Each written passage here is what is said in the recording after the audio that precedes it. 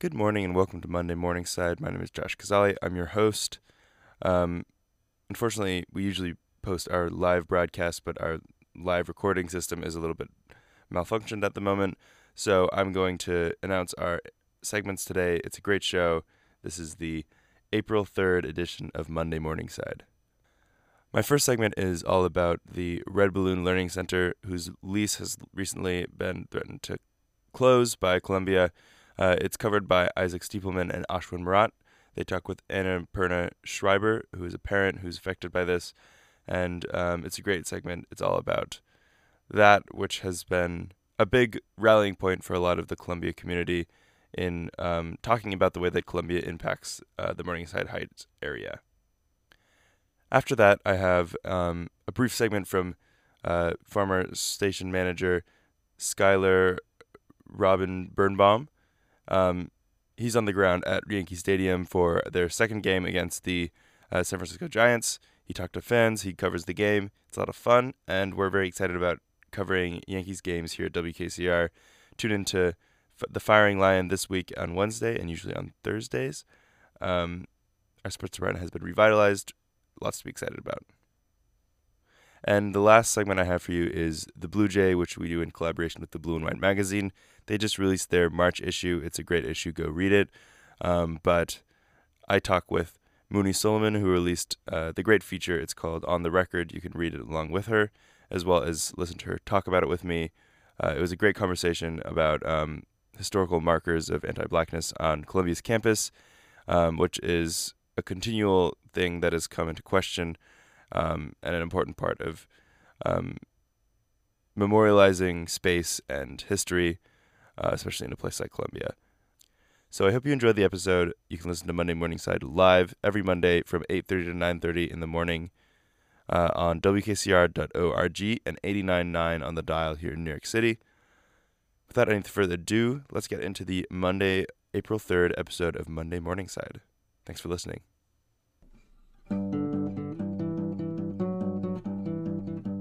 Hi everyone, this is Ashwin and Isaac from Monday Morningside on WKCR 89.9 FM. And in this week's episode, we'll be taking a look at a particularly controversial community issue, the closing of the Red Balloon Learning Center, a childcare center in West Harlem. Red Balloon was started by Columbia in 1972. After the 1968 protests at the university over the Vietnam War and the construction of a gym in Morningside Park, Columbia sought to improve its relationship with the community and created a child care initiative to help families in West Harlem. Red Balloon's curriculum focuses on helping children build social skills through play and problem solving, and it serves as a unique community of special needs children, low-income families, and Columbia affiliates, all while operating as one of the only affordable childcare options in the neighborhood.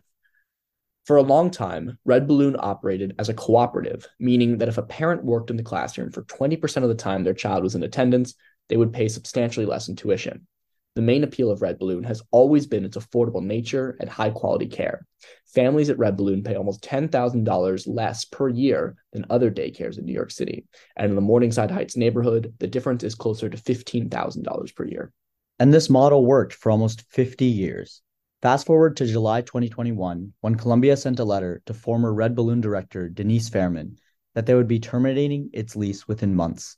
The university then changed its policy and stated it would terminate the lease in August of 2023, triggering widespread protest. To learn about the current state of Red Balloon, we spoke with Annapurna Schreiber, the president of the parent board. Thanks so much for talking with us. Thank you guys for having me very much. I appreciate it. Yeah. So just to get into background a bit, as we start off, can you introduce yourself and talk about how you first got involved with Red Balloon and its leadership? Sure. I have two children. I have a 6-year-old son and a 4-year-old daughter. And my son turned 3 right before the pandemic. So we were, looking to transition him from his infant daycare into a preschool. And it was very important for me, a couple of things. One was that one of his parents was nearby, near the preschool, just, in case of emergency. And the other thing was that he attended a preschool that reflected the community that he lived in and reflected our values as parents. So we toured several preschools, and well, and I should say, and also that we would be able to afford it, which um, is very tough because New York, you know, childcare nationwide is in a sort of in a crisis right now. It's extremely expensive for parents, and yet workers tend to be, not properly compensated. So we toured several places, and this was pre-pandemic, and some of them had openings, some of them didn't. Most of them were out of our budget. Some of them offered some small amounts of financial aid. When I toured Red Balloon, I was just immediately impressed with the diversity in the classrooms, the emphasis on sort of social emotional learning and play. I love that it was I'm a Columbia employee, and it was near my office. And it was within the range that we could afford with a small amount of financial aid that was offered to us. Yeah, thank you for that. Kind of going off of why you all were interested in Red Balloon, do most parents or families that come to Red Balloon come from similar backgrounds, in terms of like affordability and trying to look for the best option for their kids in the area? I think the two things that most families come in with is this place logistically logistically possible for me, in the sense that, can I afford it? Do the hours work out for me? That kind of thing. And then the second thing is, does it align with my values as a parent? There are a lot of great preschools in New York. A lot of them in Harlem and the Upper West Side dismiss at 3:30. I work full time, so that wouldn't have been an option for me. Most of them were out of my price range, so that also is not an option. So then it comes down to, does will this place reinforce the values I'm trying to lead with as a parent? So, getting into some of the more specifics about Red Balloon and its service minutes, what, aside from affordability, what kind of other specialized services or amenities does it have or provide that make it appealing, not just appealing, but life-saving for a lot of the families that have kids enrolled there? Right. So one of the main things is the hours of accessibility. It's open from 8 to 6. It's open year round. These are both extremely rare. They're kind of things we don't think about unless you're at that point in your life where you're looking for a preschool. But many schools are open sort of 9 to 2, 9 to 2, 9 to 2:30, 3:30. Some of them offer extended hours for an additional fee. A lot of them close over the summer. They work on an academic year, even though most parents don't work on that schedule. Of course, some Columbia parents are an exception because they are academics. But for someone like me, I'm an administrative worker. I work 12 months of the year. So does my husband. We needed a place that could offer us full-time care. And so that was extremely important. One of the other really wonderful things about Red Balloon is it offers food at no additional cost. Preparation of lunches and breakfasts and snacks and all that can be very time consuming for parents. It can also be extremely expensive, especially recently as food costs have really gone up. One of the really cool things about Red Balloon, I think, is that, to me, it's really a microcosm of the Harlem community and of Morningside Heights. So we do have the children of tenured professors, people at the medical campus, people who make, comfortable wages. And we also have families who come from the housing projects across the street, people whose children whose families are struggling financially. They accept children with special needs, which is very rare for a preschool. A lot of preschools, they certainly don't advertise that they don't take children with special needs, but when it comes down to it, they say they can't accommodate that child. So what's wonderful to me is that they really take kids from this really incredible cross-section of New York City. And so I think diversity is often a sort of aspirational quality for a lot of preschools and daycares. At Red Balloon, it's just, the lived experience of the children there. We have parents for whom the providing food is a great convenience. We also have parents who are struggling with food security in their homes, and knowing that their child gets breakfast and lunch and a snack 5 days a week is really important to them. That is absolutely exceptional among preschools. Very few of them provide food. Some of them provide it at an additional cost. They contract with a caterer, and you can spend an additional $500 or $600 a month and have that as a benefit. But it's a very equalizing kind of force among the children.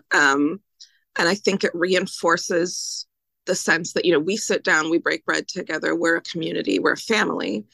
It also offers some really beautiful amenities that come with the physical space, an indoor gym, which is really nice for days when it's inclement weather, and an outdoor play space, a garden, soccer, yoga, dance and music, and foreign language classes. This is all part of, we don't charge parents anything additional on top of the tuition, because our idea at Red Balloon is that every child is getting the same experience. Our teachers are just truly remarkable, incredible people. The lead teachers are all New York State certified. And our director has a doctorate in education. And so there's just a lot of intentional, thoughtful, pedagogical experience that's going into the programming of the classroom. And there's just, so much love and compassion and care for these children. That's really beautiful.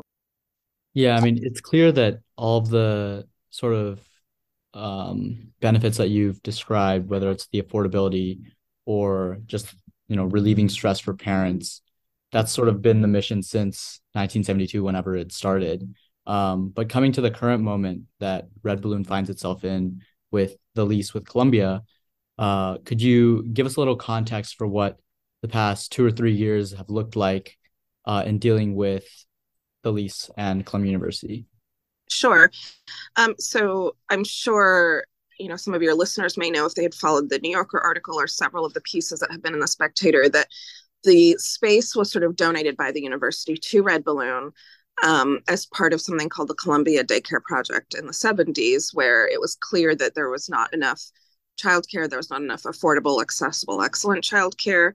And it came out of a sense that you can't have a functional university community that didn't offer childcare to its professors, its workers, its students.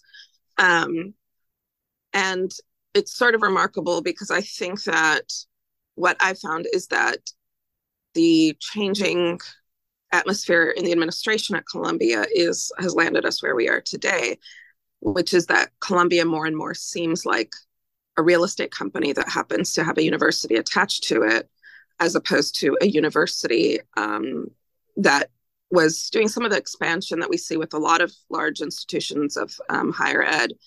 Red Balloon certainly seems to come out of a different era and philosophy and moral leadership at the university that doesn't exist here right now. So they wanted to terminate our lease. They won't really give us any clear answers on what their intentions are for the space, but the best thing that we've been able to come to without any clear answer is they seem to want it to develop a Columbia-owned and operated preschool that will be revenue generating for the university. And we've been told that, as I said, Red Balloon has a great cross-section of parents from across, Morningside Heights and Harlem. But one of our big focuses, and part of the reason that it's, one of the more affordable daycares, it's always been sort of middle class and lower income families have been really the sort of the majority parents at the school. And we're also one of the only preschools of our caliber that accepts ACS and HRA vouchers, which are childcare vouchers from the city for children from low income families. And we asked the administration, with this new preschool that you're intending to build, will you be accepting those vouchers? And we were told, basically in a sort of more eloquent way than I'm about to put it, but basically that those families would not be targeted for admissions. So again, without clear answers from the university, it's hard to tell what they want to do with the space, but it seems quite clear that what will most likely happen is that it will be, you know, free or discounted childcare for people at the top, sort of long tenured faculty or administration, people making a lot of money, kind of as a recruitment tool for people they want here. Childcare is very expensive, and it can be expensive even for families that are earning, a good deal of money. So yeah, unfortunately, the community that has been so special and so central to Red Balloon in its 50 years is not the one that Columbia is looking to serve. Going along with the challenges that you've described for families, we know that as a result of COVID, the childcare industry has definitely faced a lot of pressure and challenges relative to other industries. And so how did the pandemic change the sort of day-to-day operations and the long-term plans of Red Balloon? I would say that what happened at Red Balloon is not remarkable. It was extremely commonplace. A lot of childcare facilities actually went under during the pandemic and are no longer operational. I would say that what happened is, and we've heard this with other things, other social phenomena, that the pandemic didn't create them, it exposed them. So yeah, like I said, many childcare facilities went down during the pandemic. Parents were, of course, keeping their children home. I think even after vaccinations were available, a lot of them were very reluctant to have their children in an environment where they'd be exposed to lots of other kids. Famously, children get very sick for the first 2 years of preschool, pre-pandemic or daycare. Just you're exposed to a lot of viruses. Children under 2 were too young to wear masks. So the industry,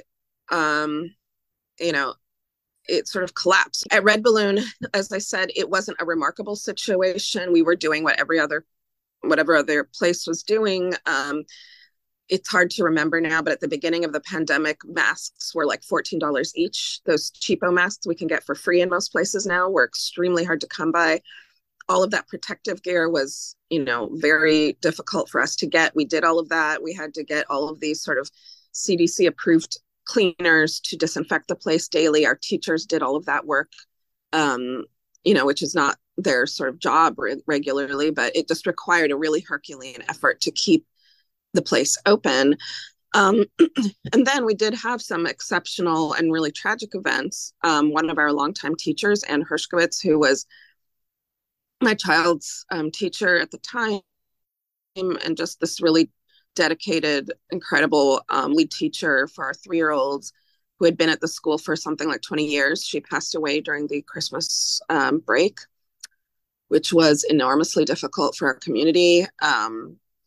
Up until recently, I haven't really been able to talk about it without crying. This was just my child's first exposure to loss, and my earring fell off. It was extremely painful. We had a newly hired director who got extremely sick from some very serious life-threatening issues. She was forced into retirement a few weeks after she started. So we definitely, in addition to the nationwide bad luck that childcare was experiencing, we were experiencing much more than that. And it was really, really difficult and very painful. And it was also kind of incredible to see people come together and, to see parents pitching in and everyone rallying around to support the school. Because, I think one of the most sort of infuriating and insulting charges that Columbia keeps lobbying at Red Balloon is that we have in some way been providing substandard care. And I always have 2 responses to that, which is that, first of all, Columbia doesn't collect any qualitative data on preschools that are affiliated with it.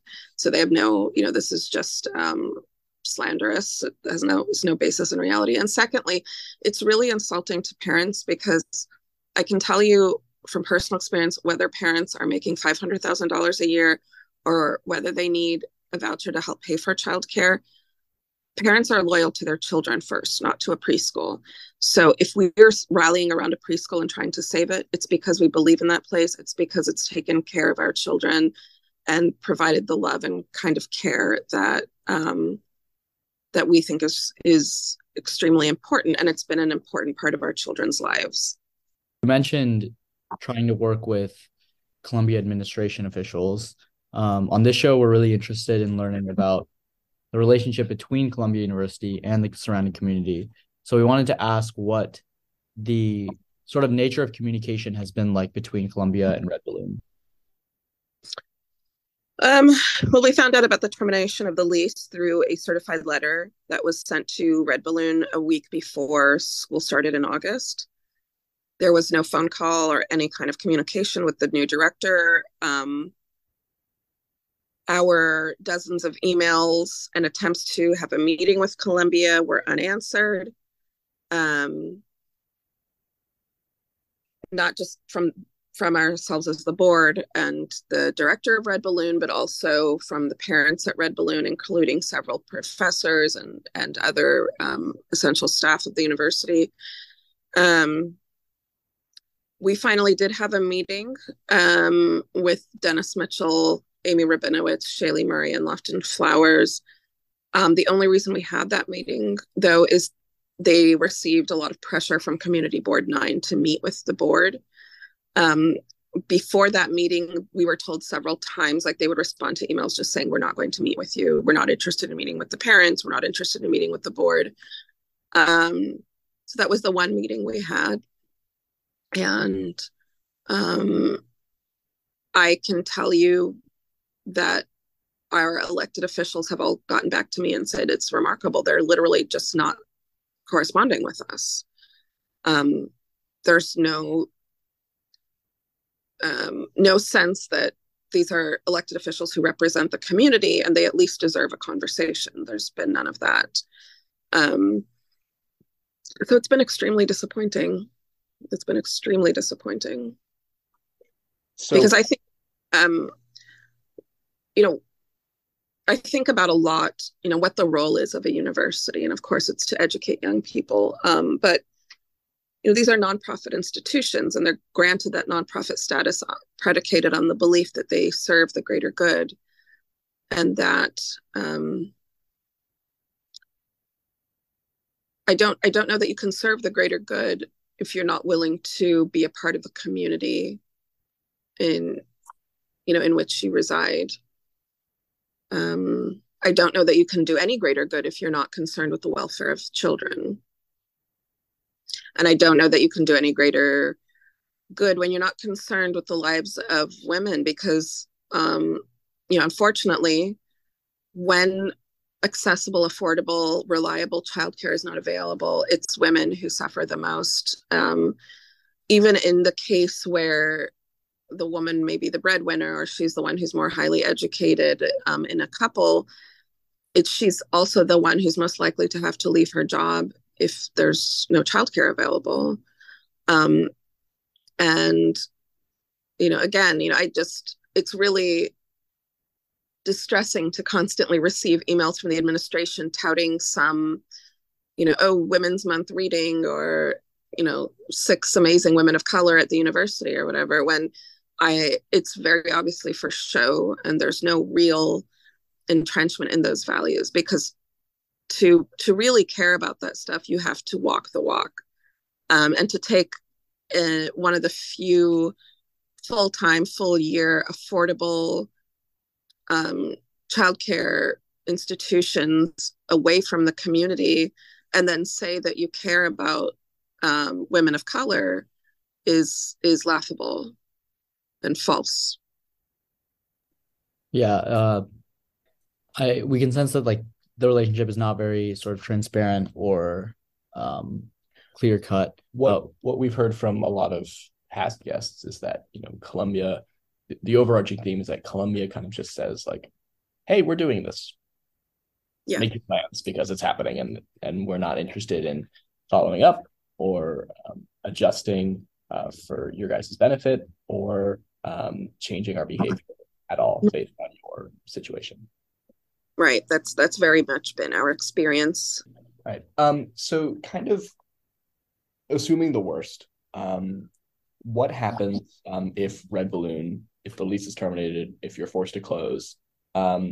What other are there any other options available for families that currently enroll their kids there? And I don't want to ask you personally, but I mean for you, for all of the other families, what is at stake? Mm. Okay. Well, I mean, I think so much is at stake. I mean, so for me personally, my daughter is actually aging out of Red Balloon. So if the school were to close, it seems weird to say it doesn't affect me personally because it feels very personal. But my child will no longer be preschool aged. But so for our other families, I mean, there are, I don't want to make it sound as though there are not other excellent early childhood education institutions here. There are, and some of our parents, childcare, the cycle is usually that by March or so, you should know where your kid will be in September. So some of our parents have made arrangements at other preschools. Most of them, I would say, have done so under duress. They were kind of waiting and waiting and waiting, and then at some point it's very difficult to wait because if things being the way they are, if you wait too long, you may not be able to find a spot. And a lot of those places are great. I think that our stance has always been that parents need options. It's not necessarily this place is better than that place or anything. Red Balloon was the best place for my children, for my family, for our needs, and I think most of our parents would agree with that for their own families. I know in one case there is one young professor who's a mother at our preschool who is she's, like I said, she's sort of junior in her career and on the younger side for faculty, but very much sort of considered a rising star. And this situation has really caused so much distress for her to be a faculty member at an institution that would treat Red Balloon this way, that she has started looking at other employment in other universities. And I don't want to say anything more than that because it's sort of confidential to her family and all of that, but so I know that it has really changed the way a lot of people feel about Columbia and their relationship to the university. And then on the more concrete level, we have several families who I think unfortunately are really not sure what they're going to do.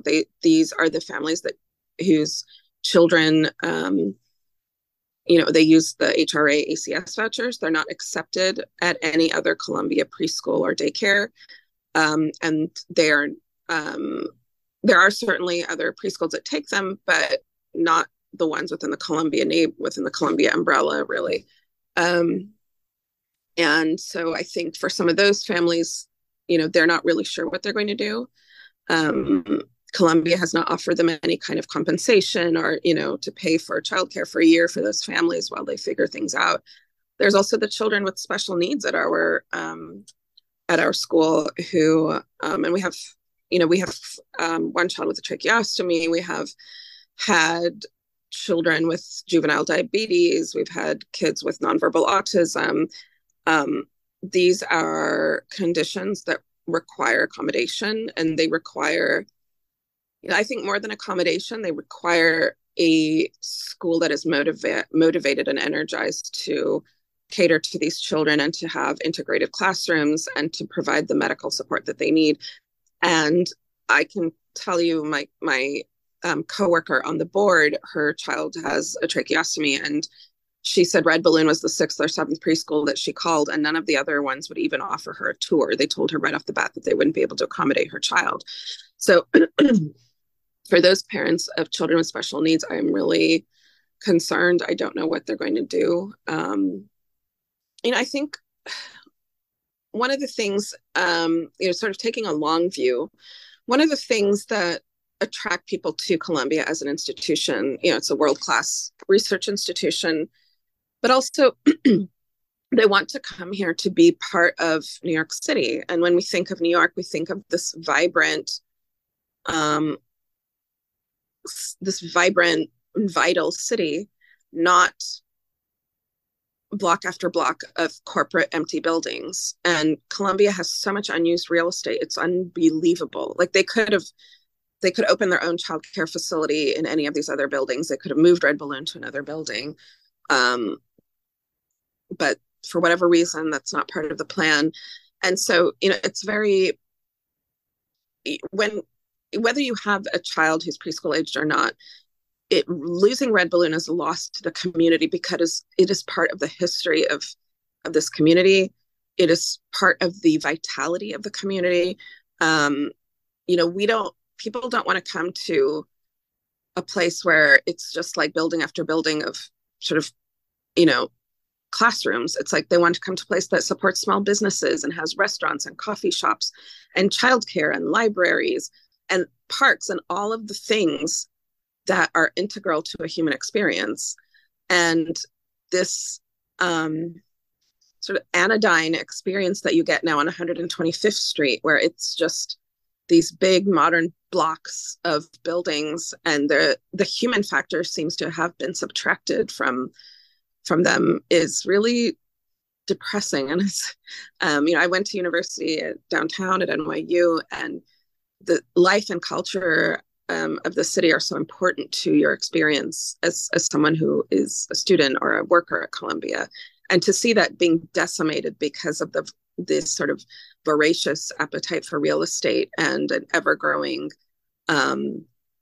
endowment that is not spent on employees is just speaks to this sort of moral rot at the heart of the administration.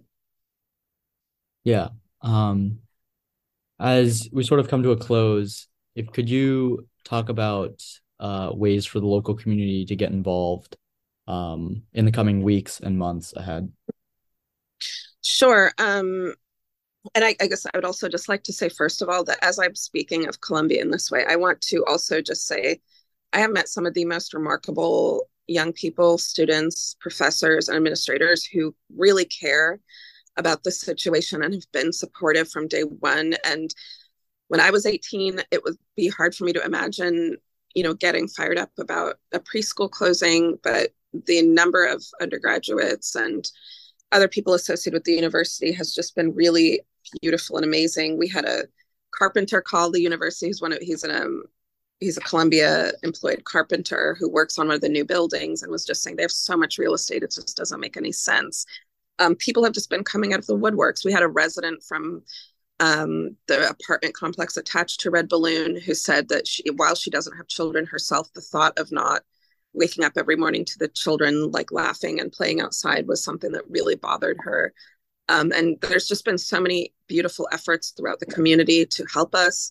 And all of that is so deeply, deeply, deeply appreciated. I didn't think that a little preschool would be able to find, you know, momentum in the bigger space and conversation about the university, but it has, and I'm so grateful for that. I would say you can email me. I'm at annapurna.potluri007@gmail. Spread the word about our situation. We have an article in the New Yorker that came out recently that really documents the case well. The Spectator has been incredible in their coverage of Red Balloon. Please, you know, pass that information along. And I think maybe one of the most important things people could do is to contact the new the new president of Columbia, the president-elect, the Baroness Shafiq. And this would actually, the closure of Red Balloon would happen under her watch, actually, because it would be in August. And I think as a woman of color, she can make a statement about the moral leadership she wants to bring to the university by keeping the school open. There is, I believe, some kind of march or something that's being planned in the next few weeks. And if you email me, I can kind of keep you updated on that. And I would just say, keep spreading the word, keep writing letters, and also contact your elected officials and tell them why that this is important, because as I mentioned, many of them have been incredibly supportive of us. But there's a lot going on in the world, and it's easy to lose track of this little preschool. So I think that they need to be reminded that to keep the pressure up. Yeah. Thank you so much for taking time to speak with us today. Really appreciate Thank you guys both. I really appreciate it. For those interested in getting involved, Columbia student groups and Red Balloon families will be hosting a rally on campus at Low Steps this Thursday, April 6th at 6 p.m. We hope that you've enjoyed this segment and that you remain engaged with this important community issue. Until next time.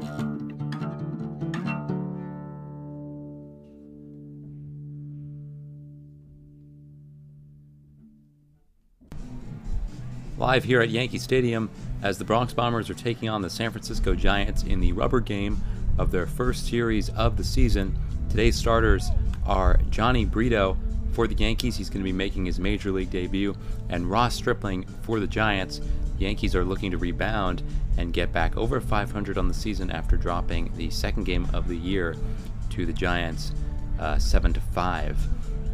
Here on KCR, we've got all the action for you, all the storylines. We'll catch you up, and we'll also take you inside the stadium and tell you what it's like being a fan here at the third game of the Yankee season in 2023. A special moment came in the top of the first, just on the first batter. Johnny Brito, making his MLB debut, strikes out Lamont Wade Jr. for his first Major League K.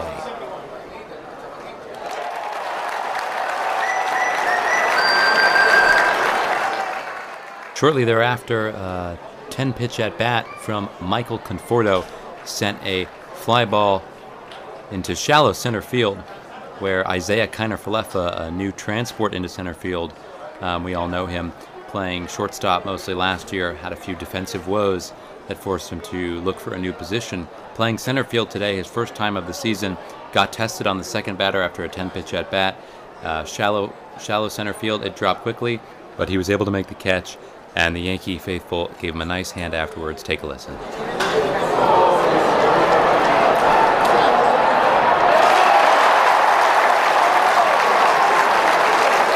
The first big boom of the game came on a 1-0 pitch in the bottom of the third inning to who else but Aaron Judge. A line drive into the first couple rows of the seats in left put the Yankees up 1-0.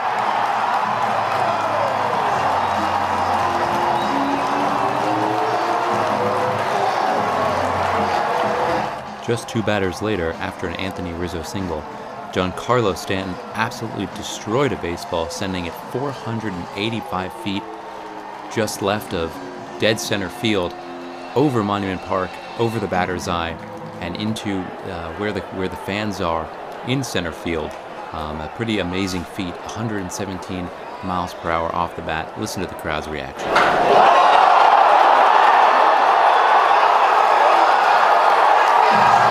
It appeared as though the long ball was contagious in the bottom of the fourth inning. Backup catcher Kyle Higashioka stroked one to left field, putting the Yankees up 4-0. That's Kyle Higashioka's first home run of the year. At this point, I ventured into the stadium to see what was going on with fans, see what was going on with concessions. Let's give you a quick little tour around the stadium. I'm here standing where they sell the 99 burger. Recently became the 199 burger due to popular demand. How quickly did it sell out today? Right before the third inning. We had so many orders.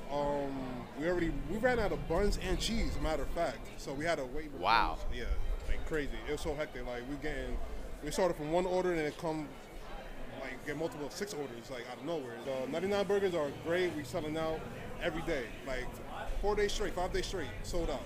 We're in section 237, bottom of the 6th inning. I'm here with Hannah. And Tommy. And this is your first baseball game? Correct. How do you first like baseball game. We spent the while trying to get fries, but other than that, it's been pretty good. It's not good. The Giants are losing.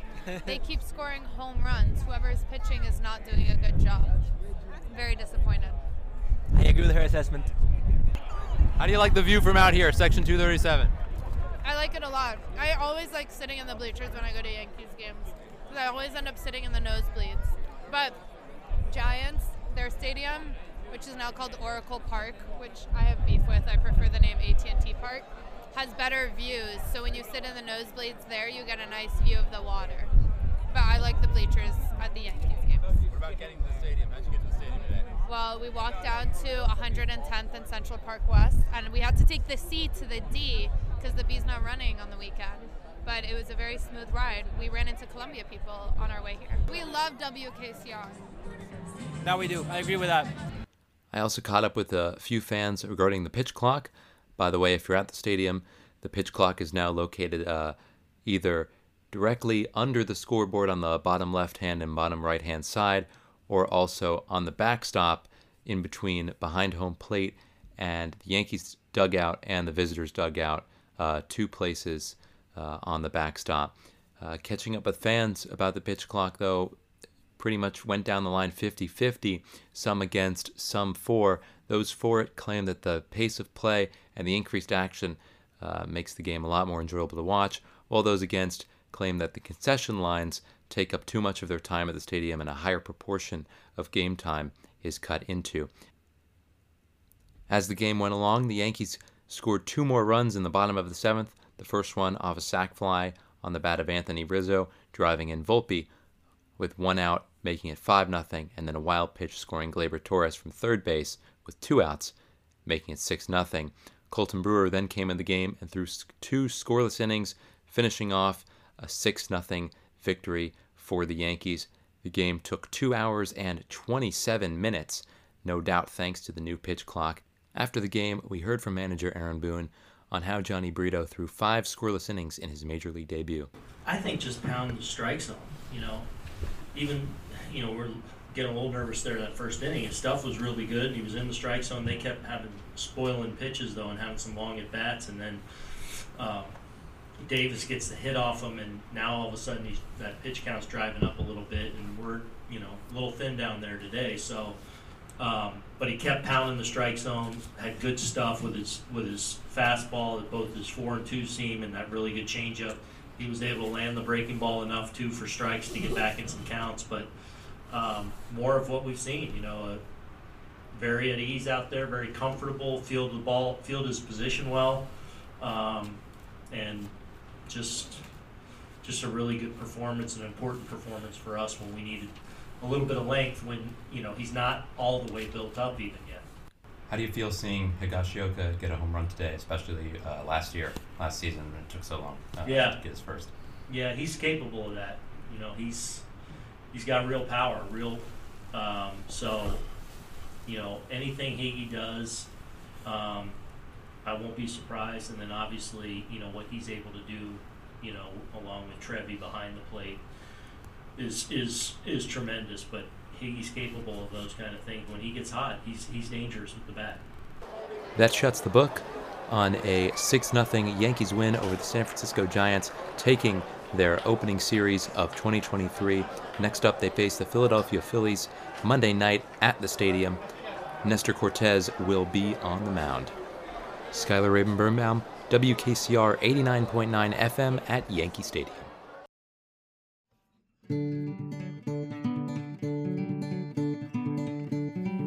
I'm here today with Muni Suleiman, who is a senior editor at the Blue and White and a junior at Columbia College. How are you doing today, Muni? I'm doing well, Josh. How are you? I'm doing good. I'm excited to have you in the studio today. Muni's going to be reading her feature-length essay, On the Record. It was just published in the recent edition of the Blue and White, released in the month of March, just about a week ago. If you want to read along online, you can find it on theblueandwhite.org. You can read along with Muni. She's going to be reading an excerpt from it. You can also find the rest of the March issue there. It's a good issue. A lot of good reads on there. And without any further ado, I'll let Muni take it away.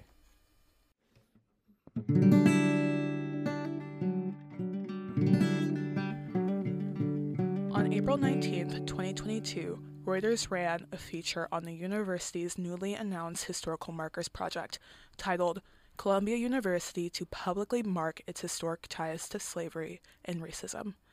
The piece included statements from Ty Jones, a Columbia professor and historian of social movements in the 20th century. Jones teaches the seminar Columbia and Slavery and spearheaded the commemorative project.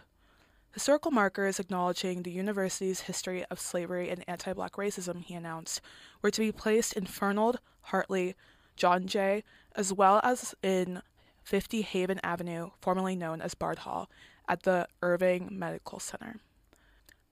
As a result of President Bollinger's university-wide review following the May 2020 murder of George Floyd, and in collaboration with the President's Commission on the History of Race and Racism at Columbia University, the University Libraries, and the Columbia University and Slavery Project, the Historical Marker Project's advocates aspire to spread awareness about how the histories of these residence halls hold continued importance for Columbia. Research for the Historical Markers Project emerged from the Columbia and Slavery Seminar. The course, which has been taught by Jones, Eric Boner, and Elizabeth Blackmar, among others, offers a flexibility and collaboration uncharacteristic of history classes at Columbia. Student interests guide the learning and knowledge production process, regardless of prior experience in archival research.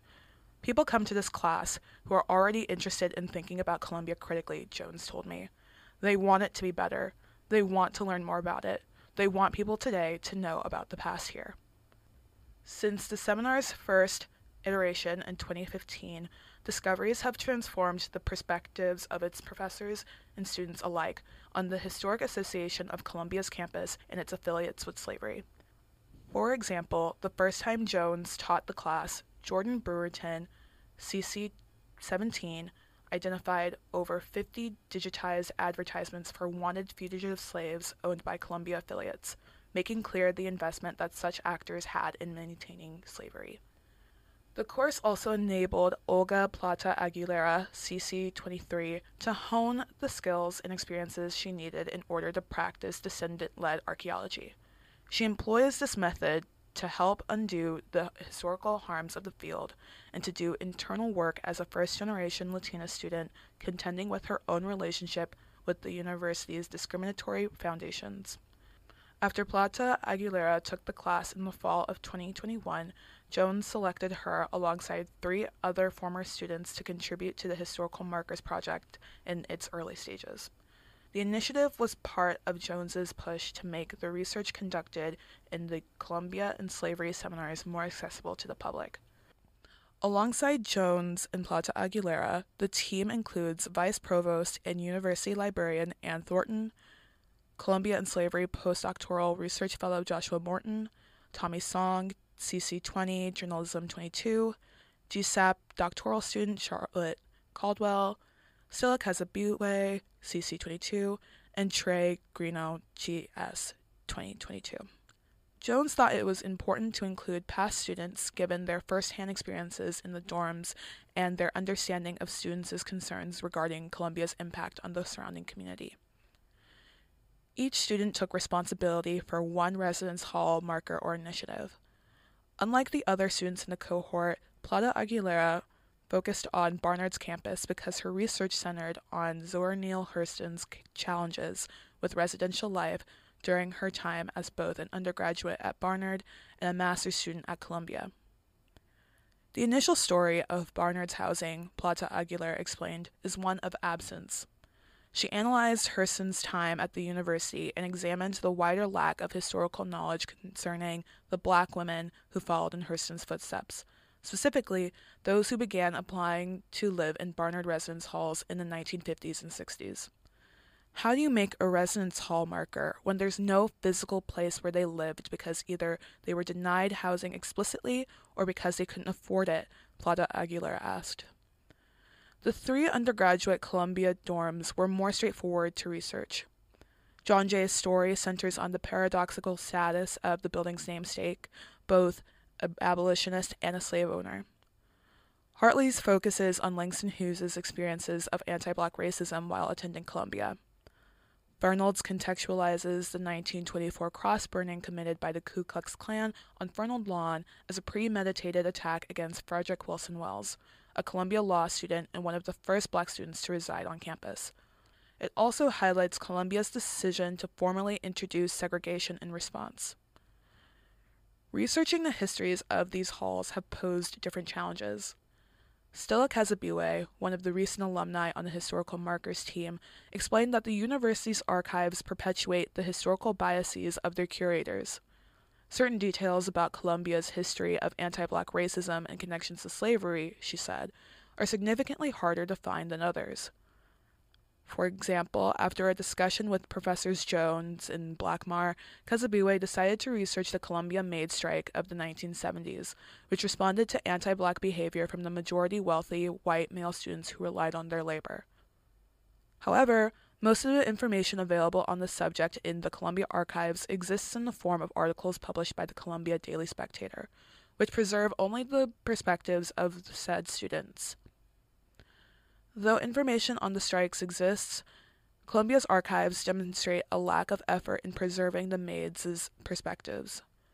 Kazabiwe managed to piece together parts of the strikers' stories from documents stored in the New York Times and the NYU Tenement Library archives. Students in the Columbia and Slavery seminar found the scope of their research limited by the silences in Columbia's archives. The art of historical preservation is very elitist and rooted in white supremacy, Kazabiwe explained.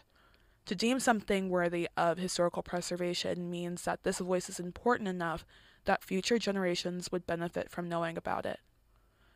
Indeed, most students ended up researching white men. As one of the few Black students in her seminar, Kazabiwe felt an imperative to do the Black woman research when her peers chose topics with more accessible information. The disparity in the availability of archival material between white men and Black women is a direct consequence of the latter being overlooked in archival work, causing student researchers, in this case, to avoid them in favor of easier work. The Columbia maid strike was important to Kazabiwe as she wanted to explore narratives of Black women at Columbia beyond simply their oppression, instead focusing on the efforts that they have made to overcome it. While her research was emotionally taxing compared to her peers, Kazabiwe asserts that it was worth it because of her belief in finding more information on Black women at Columbia. Columbia's archives have gaps in other notable areas, especially regarding its early history. The university has moved twice since it was founded as King's College in 1754, and its Morningside location is now the third in the school's history. It was thus difficult to locate structures or graveyards, for example, relevant to the enslaved people connected with the university. Columbia having moved twice has meant the loss of a very significant part of the early archives, which didn't make the move, Jones said. He, Morrison, and Plata Aguilera all suspect that this is largely how the university has avoided conversations about its legacies in anti-Blackness and slavery.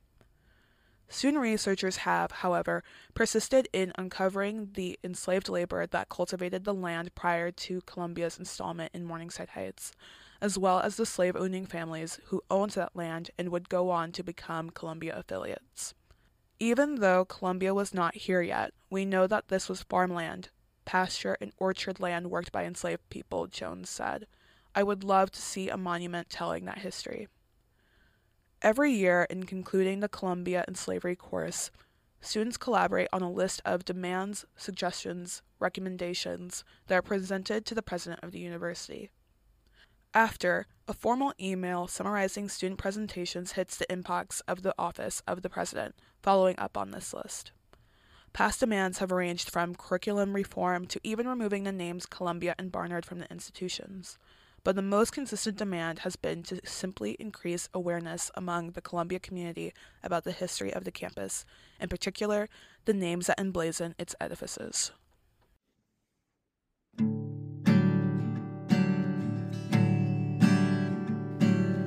I am back now with Muni Suleiman, the writer of On the Record. It's a great piece, Muni. Thank you. Thank you for reading it. Once again, if you want to read the rest of the article, that was just about the first half. You can find it on theblueandwhite.org. It's in the March issue. It's a feature. You can read the rest of the March issue. It's a good issue. We're both a little biased, but I think it's a good one. I guess I want to start off, Muni. I want to ask, where did you begin on this project? How did you decide to cover this, what is a pretty monumental task of trying to tackle this problem that the university has? Yeah, that's a good question. I think my curiosity started right when it was announced. So this is like April 2022. I think I saw it in a Columbia email. And over the next semester, I started to wonder about the space and our relationship to it, but also like specifically what happened to the project.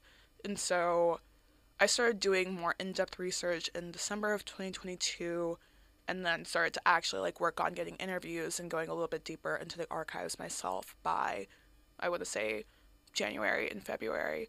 And the decision to take on such a topic is very close to me as a Black student at Columbia, and considering the ways that Black students navigate this campus, not only on a physical level, but also socially with the relationships that we create and what this university means to us in terms of representation.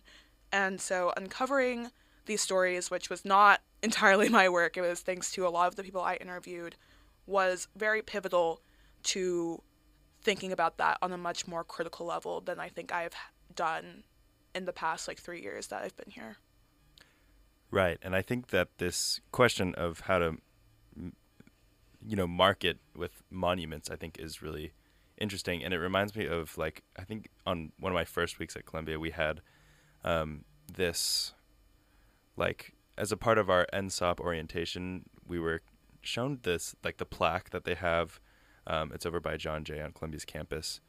That just says like this is the unceded territory of the Lenape people, and it's like. I think it's really interesting the way that we relate ourselves through these historical markers. I guess, what about the monuments themselves do you find interesting?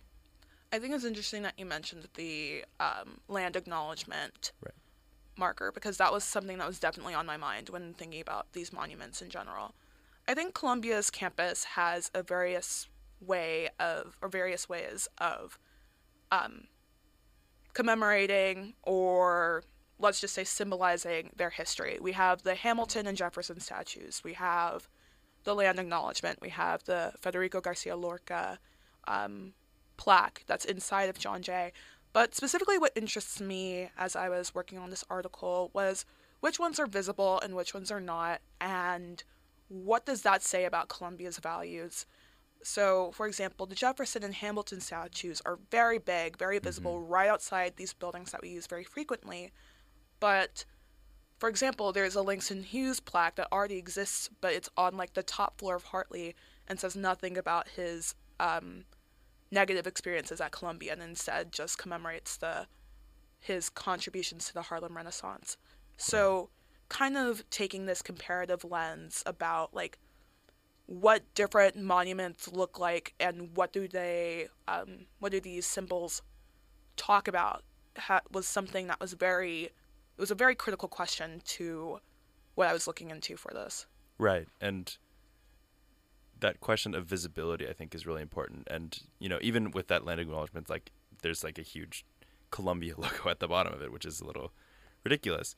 And you come to this conclusion at the end, which is about what they actually ended up doing, which is these digital markers. Mm-hmm. And I guess, how do you relate to those? Because there's something so different about like something that's shown on a screen compared to, like a physical presence on campus, like those Hamilton and Jefferson statues. I think that's a really good question. And that was, in doing my research, that was like the biggest question I had about formatting, because I think for me, I made the initial association that if they're digital, that must mean that they're temporary. Mm. Like, I associated physical markers with a sense of permanence and seriousness that I didn't think was going to be illustrated in the same way as digital markers. But in talking to, for example, Professor Jones and some of the interviewees, I came to, I don't know if it's a ready conclusion, but I was able to acknowledge that also digital markers can be easily edited for including even more information or taking in feedback from the community should it be necessary, and also considering that maybe they might be more visible in a digital platform as opposed to plaques that can be so small and invisible to the eye when moving around places like Fernald Lounge, which was one of the first places they were established. Right. I think for me, and even the interviewees, I noticed that there was still maybe a little bit of tension or trying to figure out, like, further on, will these be, like, they're both physical, but I guess what I'm trying to say is, like, more like plaques versus digital markers. And I think that conversation is really interesting. And I think that both have its pros and cons, and I was more able to recognize that now than I think I was able to when I first dove in. A few days ago, it was Ivy Day. The Ivy League released all the decisions, and a lot of people got into Columbia. I guess, what would you say to a person of color who got in and is trying to envision themselves at this university? Yeah, so first of all, congratulations. Like, you're beating the odds.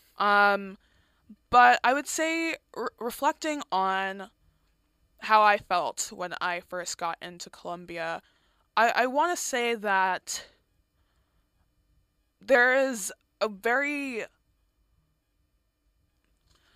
community to be found amongst people of color at Columbia. I know for me that is through associations like the BSO and the ASA, which is the Black Students Organization, and the African Students Association here on campus. However, I also want to say that through, writing this article, it reminds me of the idea that, like, the Ivy League nor Columbia will really solve a lot of problems that we think can be solved through academic success. There are still a lot of issues at Columbia, like, beyond what I have even found, like, in the day-to-day instances. And I think I would just advise for students of color to keep that in mind, that the marginalizations that might exist for you now don't necessarily go away just because of going to a school like Columbia. But at the same time, if you look for it, there are communities and people on campus that can really help you feel as if you have some form of space here, whether it's the Black Student Organization or other racial or ethnic affiliated groups here on campus.